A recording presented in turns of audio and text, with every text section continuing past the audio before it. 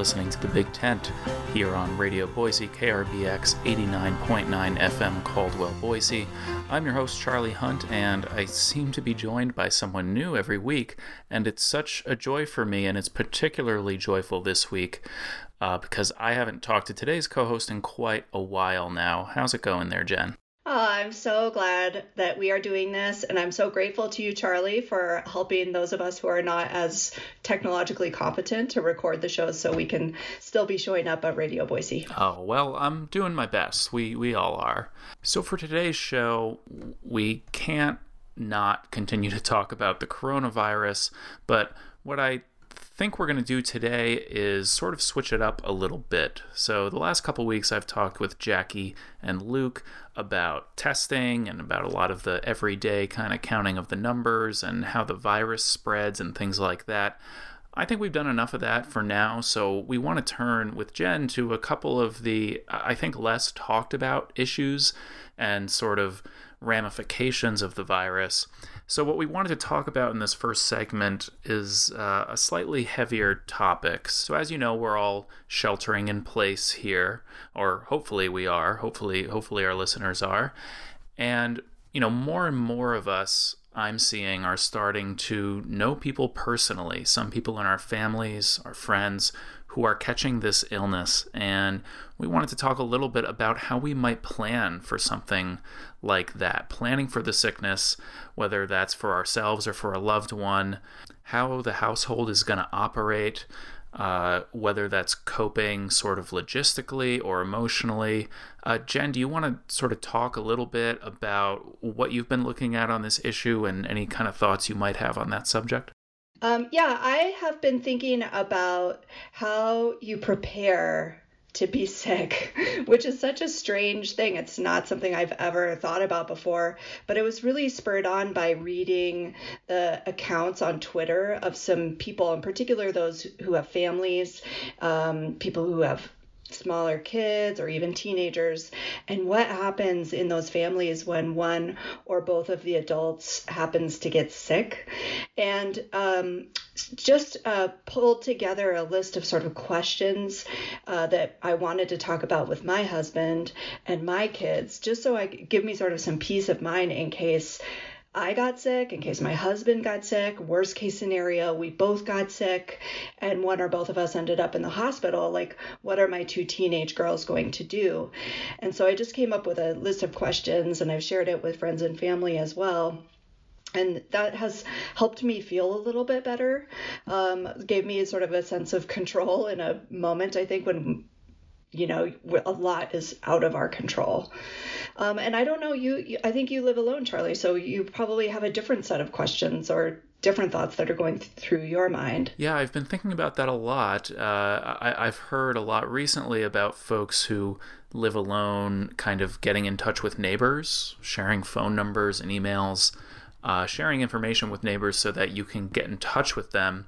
I mean, particularly for me, I do technically live alone, but of course I live with my dog, Rhodey, who I've talked about on the show before, probably a little too much, but I would want to make sure he was taken care of, and I would want to make sure everything was taken care of and fine with my house and everything. So, those are certainly some of the things that I think about, but also, being able to communicate with my parents. I mean, I have a loved one who is right now in the hospital with coronavirus. They won't even let him access his phone. There are all kinds of lockdown restrictions when you're in the hospital with this. So being able to sort of plan for and facilitate communication between loved ones is something I've been thinking about as a challenge that I think not a lot of folks are probably super prepared for. So I totally agree that this is really important. Yeah, that's exactly what we did. We just put together a list of numbers that we would want the kids to call, or that I would want my husband to call, people to let know if one or both of us was sick. And then also sort of like nitty gritty stuff, like which of our bedrooms in the house is the quarantine room, and who's going to be in charge of bringing food, and it should be on paper plates. And, how do you keep track of what medication somebody has had or what temperatures they've had on what days and what time. And so some basics like that, but then also like putting together passwords for my husband, because I, like in our family, I do the finances. And so I just wanted him to be able to have access to things like that. So, here's my password for my laptop, and here's our banking password, and all of that sort of stuff. Pass those things along. Yeah, absolutely. I mean, in terms of the, you brought up the idea of a quarantine room, right? And I think, I've been reading a number of pieces on how, life partners, whether they're living together or not, or continuing to see each other during the crisis, if the question is, if one of us gets sick, will we make active efforts to try and keep the other one not sick and get through the 14 days until this hopefully passes? Or do we, if we live together, do we just say, screw it, we're both probably going to get sick, and so, let's not go way out of our way to sort of separate and be there for each other as much as we possibly can. And I guess I'm wondering if you've read anything about that, or sort of have any particular feelings about how that kind of thing would work. Obviously, it's different when you have kids, right? Yeah, I think absolutely. I just think the key is to have that conversation in advance, because that's not the conversation you want to have when you're like suffering from a terrible fever and a cough. Right. And so figuring that out in advance, are we just like going all in? I think for me, having kids, I want to buy us as much time with a healthy or healthy-ish parent as I can. And so if we can increase the lag between one of us being sick and the other being sick, I think, however much time you can buy yourself, the better. But again, yeah, you're living together. This is such a contagious disease. And so, again, some of it's out of your control. But we opted to go ahead and try to stay well as long as possible, and to segregate the sick person. But then again, you have to answer questions like, when will you decide to go to the hospital? Will you try to go get testing? And just having some of those conversations in advance is helpful. Well, I mean, I've had a couple of other relatives who, have not gotten tests, but after consulting with their doctors essentially said, I can almost, based on the symptoms you just read to me and how this has been happening, I can almost guarantee that you have it. You're what we would call a presumptive positive. But because your symptoms are relatively mild, they've been encouraging them not to go to the hospital, which I get and I understand. But it also does, I think it's important to remember that does put pressure on a household, right? It changes the total dynamic of what's going to happen in the house. And because what is a mild case in one family member may not be a mild case for another family member. And so that's something that I know, other folks I know who have come down with this have been thinking about a lot. Yeah, and there's only so much you can plan for. I mean, some of those decisions you're going to have to make in the moment, right? But somehow just having that 3 or 4 page document with some of that information written down made me feel a little bit better. Absolutely. Are there any other sort of questions or checklists that are sort of in that document that you'd like to share with folks that we haven't talked about yet? Well, definitely you mentioned one, like who's going to take care of the pets. And so we, our kids do a lot of chores around our house, but we made sure that they understand how to feed our dog Peanut. And our 13-year-old actually has a hedgehog, shows she needed to teach us how to take care of the hedgehog. So some basics like that, like who of our close family in Boise should they call first, and what do they do if they need food, things like that. What is the sort of, where might they get money if they need to buy food themselves? So just thinking through some of those kind of logistics. That makes a lot of sense. Well, you can always know that you can always call your fellow Big Tent co-hosts as well. Oh, you're on speed dial, Charlie. No worries. Great. I was hoping so. Okay, so we're going to take a short break and then come back with a slightly less heavy topic. We're going to talk about elections and how elections are or are not operating during the COVID pandemic. Stay tuned. Hey there, you are listening to Big Tent Radio. I think this is the 3rd show that we have done on COVID-19, which means we are officially in week 4. My name's Jen Schneider. I'm here with my co-host, Charlie Hunt, we're both hunkered down in our abodes, and so we're doing some interesting stuff with recording, but we are glad you are joining us. So we spent the last segment talking a little bit about sort of personally preparing for potentially getting sick. We hope that that doesn't happen to any of you, but something to think about. Charlie, you also pay a lot of attention to what's happening in terms of state politics, and one of the big stories this week was what was happening in Wisconsin with their election process. Can you talk a little bit about that and how that intersected with the COVID-19 crisis? Yeah, absolutely. So, a couple of weeks ago, listeners will remember that Jackie and I talked a little bit about the voting process and vote by mail and whether or not that's something we'll need to do. And even at that time, most states with primaries coming up, it is primary season, but most states with primaries coming up had either postponed the election, instituted a statewide vote by mail or robust absentee ballot system that was reliable and that would, you could get your ballot in on the day of the election. As long as it was postmarked, it would still count. They had either, postponed the election, done that with vote by mail, or both. Wisconsin chose to do neither, which was, I think, really questionable.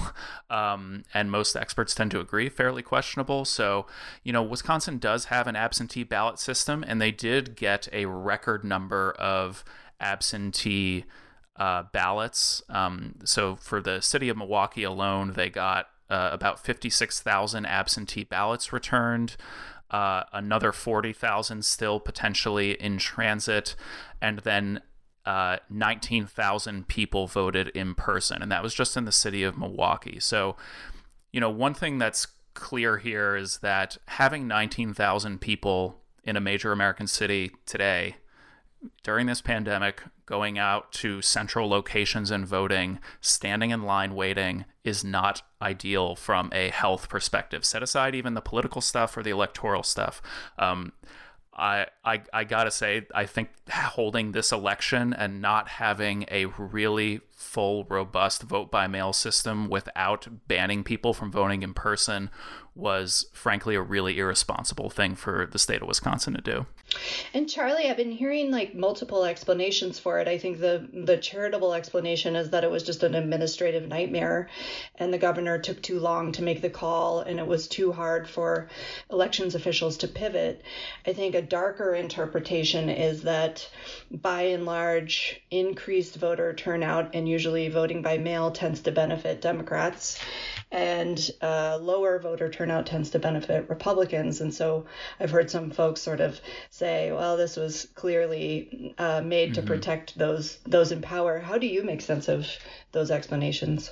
Well, I think they both probably have at least some merit. I mean, the Democratic governor of Wisconsin, Tony Evers, issued an executive order, I believe, the day before or 2 days before the election, when it was clear that no one else was going to do anything about this. He essentially said, we've got to cancel this. We've got to postpone this and do it some other time. We are not ready to have in-person voting, and we're also not ready, from a health perspective, and we're also not ready to have full absentee or vote by mail because we haven't dealt with that administratively or ensured that folks who are a little slower in getting in absentee ballots or postmarking them by election day, that those aren't going to get counted. And essentially it was overturned by the Supreme Court, which said that the laws that Wisconsin had on the books based on vote for absentee voting prior to the pandemic were the ones that had to be in effect, and that there could be no special circumstances for this. And so folks who really wanted to vote but who weren't able to get absentee ballots instead went and voted in person because they also couldn't just ban voting in person. And so there's definitely an element where Wisconsin just wasn't properly prepared for this, or I should say they did not properly prepare themselves for this. They could have done so. And then also that there is this factor of the partisanship, but I gotta say, I can't tell. There's sort of mixed evidence on whether vote by mail helps Democrats or helps Republicans. Democrats in general tend to be more lax on issues of voter fraud, and there's, by the way, a lot of reason for that because there are barely any documented conditions of voter fraud in the country, and Republicans tend to be much more skeptical of that, and so Democrats tend to favor, more open voting and elections and registration laws. But it's not necessarily clear that widespread, say, nationwide vote by mail would automatically help Democrats. For example, it would keep a lot of older Americans from going to the polls and putting themselves at risk, and instead they would vote by mail, and that would, I think, almost uniformly benefit Republicans and certainly President Trump in the fall. Yeah, I think that those are really important things to sort of suss apart, those claims about voting by mail. I know the President Trump, has certainly said himself, we would not allow voting by mail because it wouldn't benefit my party. So he's sort of given some credence, I think, to that belief. And he has said it's bad for the United States, even though he himself voted by mail in the last election. So I think there's a lot of misinformation out there about what that would mean. It's certainly a big administrative challenge, and it's frustrating to see states not starting to think more seriously about doing that now ahead of the November election. Yeah, I mean, I think it should definitely be said that it's not as if you just flick a switch and vote by mail happens, and that it's such an easy solution in that way. It really is, it should be said, an administrative nightmare. But that's why a lot of these states are postponing their elections so that their primaries, so that they can get a robust system in place if they don't already have one. And we should remind our listeners that states like Oregon, our neighbor to the west, already have a robust vote-by-mail system that's gone off without a hitch for years at this point. So it certainly can be done. It just the political will has to come together and the administrative will. And so, as you just mentioned, Jen, there's a lot of discussions now are about, okay, obviously we have this primary process happening now, and that's a huge concern. But what about in a general election, a presidential election in November, where turnout is multiplied by several times? People are a lot more interested. People are a lot more tuned in. They want to vote. They want to cast their vote. But there's this question of whether enough states can get it in place for it to be for it to be safe. B, if we have sort of the national will to do it. A lot of sort of left-wing groups are really trying to pressure Nancy Pelosi and Chuck Schumer in Congress to ensure that whatever next phase relief package Congress pass for the president to sign has some kind of trigger mechanism that basically says, if we have not passed this kind of benchmark in terms of eradicating COVID by election day, then we are going to have an all vote by mail election. Now, like you mentioned, the president did not warm to this idea and said right out in the open the reason why, which is that he thought it would hurt Republicans, even though it's not even necessarily clear that that's the case. But Pelosi and Schumer have been reluctant to include that and been wanting to focus more on the economic and health measures. But, November feels far away, but it's not that far away. And given how much administrative effort would need to be put in order to correct this by November, this is something they would really have to get started on soon. This isn't a bill that they could pass at the end of September and get a national vote-by-mail system in place by the election. It just wouldn't happen. Yeah, it's going to take extraordinary planning, and there's a lot of ramifications if we get it wrong. All right, we are going to take a quick break, and when we come back, we're going to talk about what Charlie and I have been doing to chase away the blues, the COVID-19 blues. So stay tuned. We'll be right back. Welcome back to the Big Tent here on Radio Boise. I'm your host, Charlie Hunt, here with my excellent co-host, Jen Schneider, and we're going to turn to happier thoughts. It can be tough to fight away the COVID-19 blues these days, especially while we are relatively cooped up in our homes, hopefully staying safe, but we also need to stay sane. So, Jen, I thought we'd talk a little bit about some of our methods for not going mad.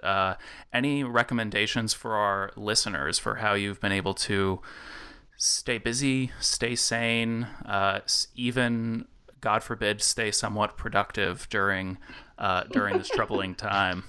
I see you're laughing at the very idea of staying productive. Man, also staying sane. I mean, I certainly have my moments where I'm like frustrated and crying and unhappy. That's for sure. I think that's part of it. But the things that help a lot are things that put you into what the social psychologists like to call flow, right? Where you're like doing something kind of very detail oriented that occupies a lot of your attention. It's one of those activities where you look up and all of a sudden an hour has passed. And for me, it's like going back to my childhood. I am a big fan right now of paint by number. You can order some great kits online for adults, and that has been awesome. And I've really noticed if I have a day or two where I don't do it, I need that time to check out for sure.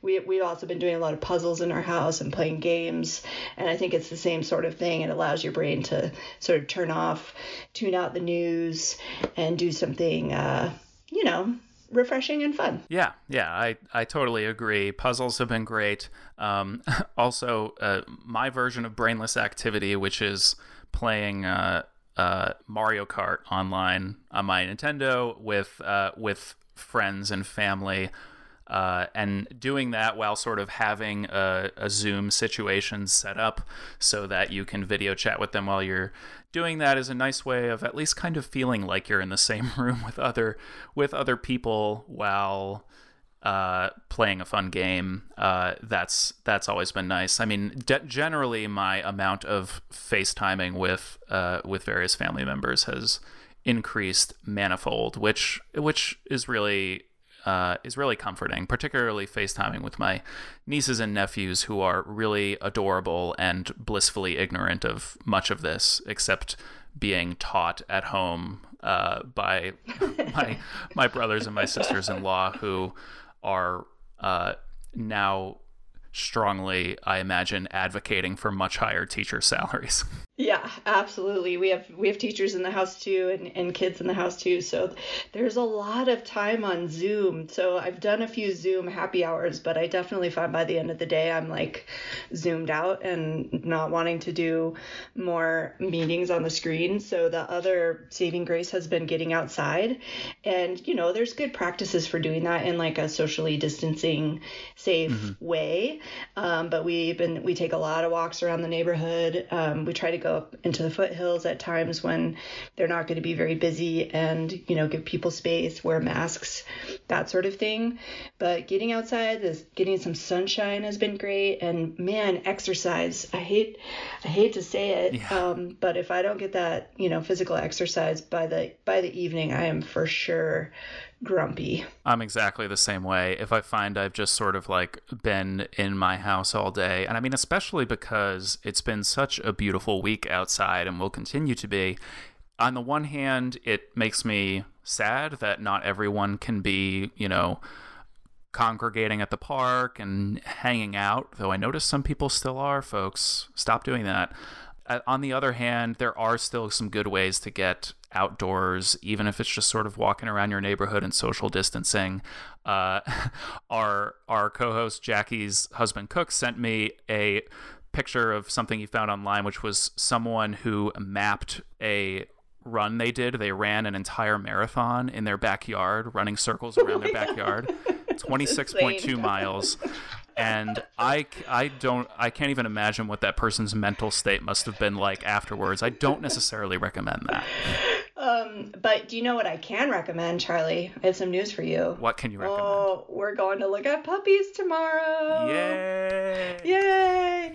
So our local animal shelters here in the valley are closed, but they are still arranging these one-on-one sort of like pet dates. So if you fill out an application either at West Valley or Idaho Humane Society and you look at dogs they have posted online, you can arrange times to go and meet the dogs, again, in a COVID safe way.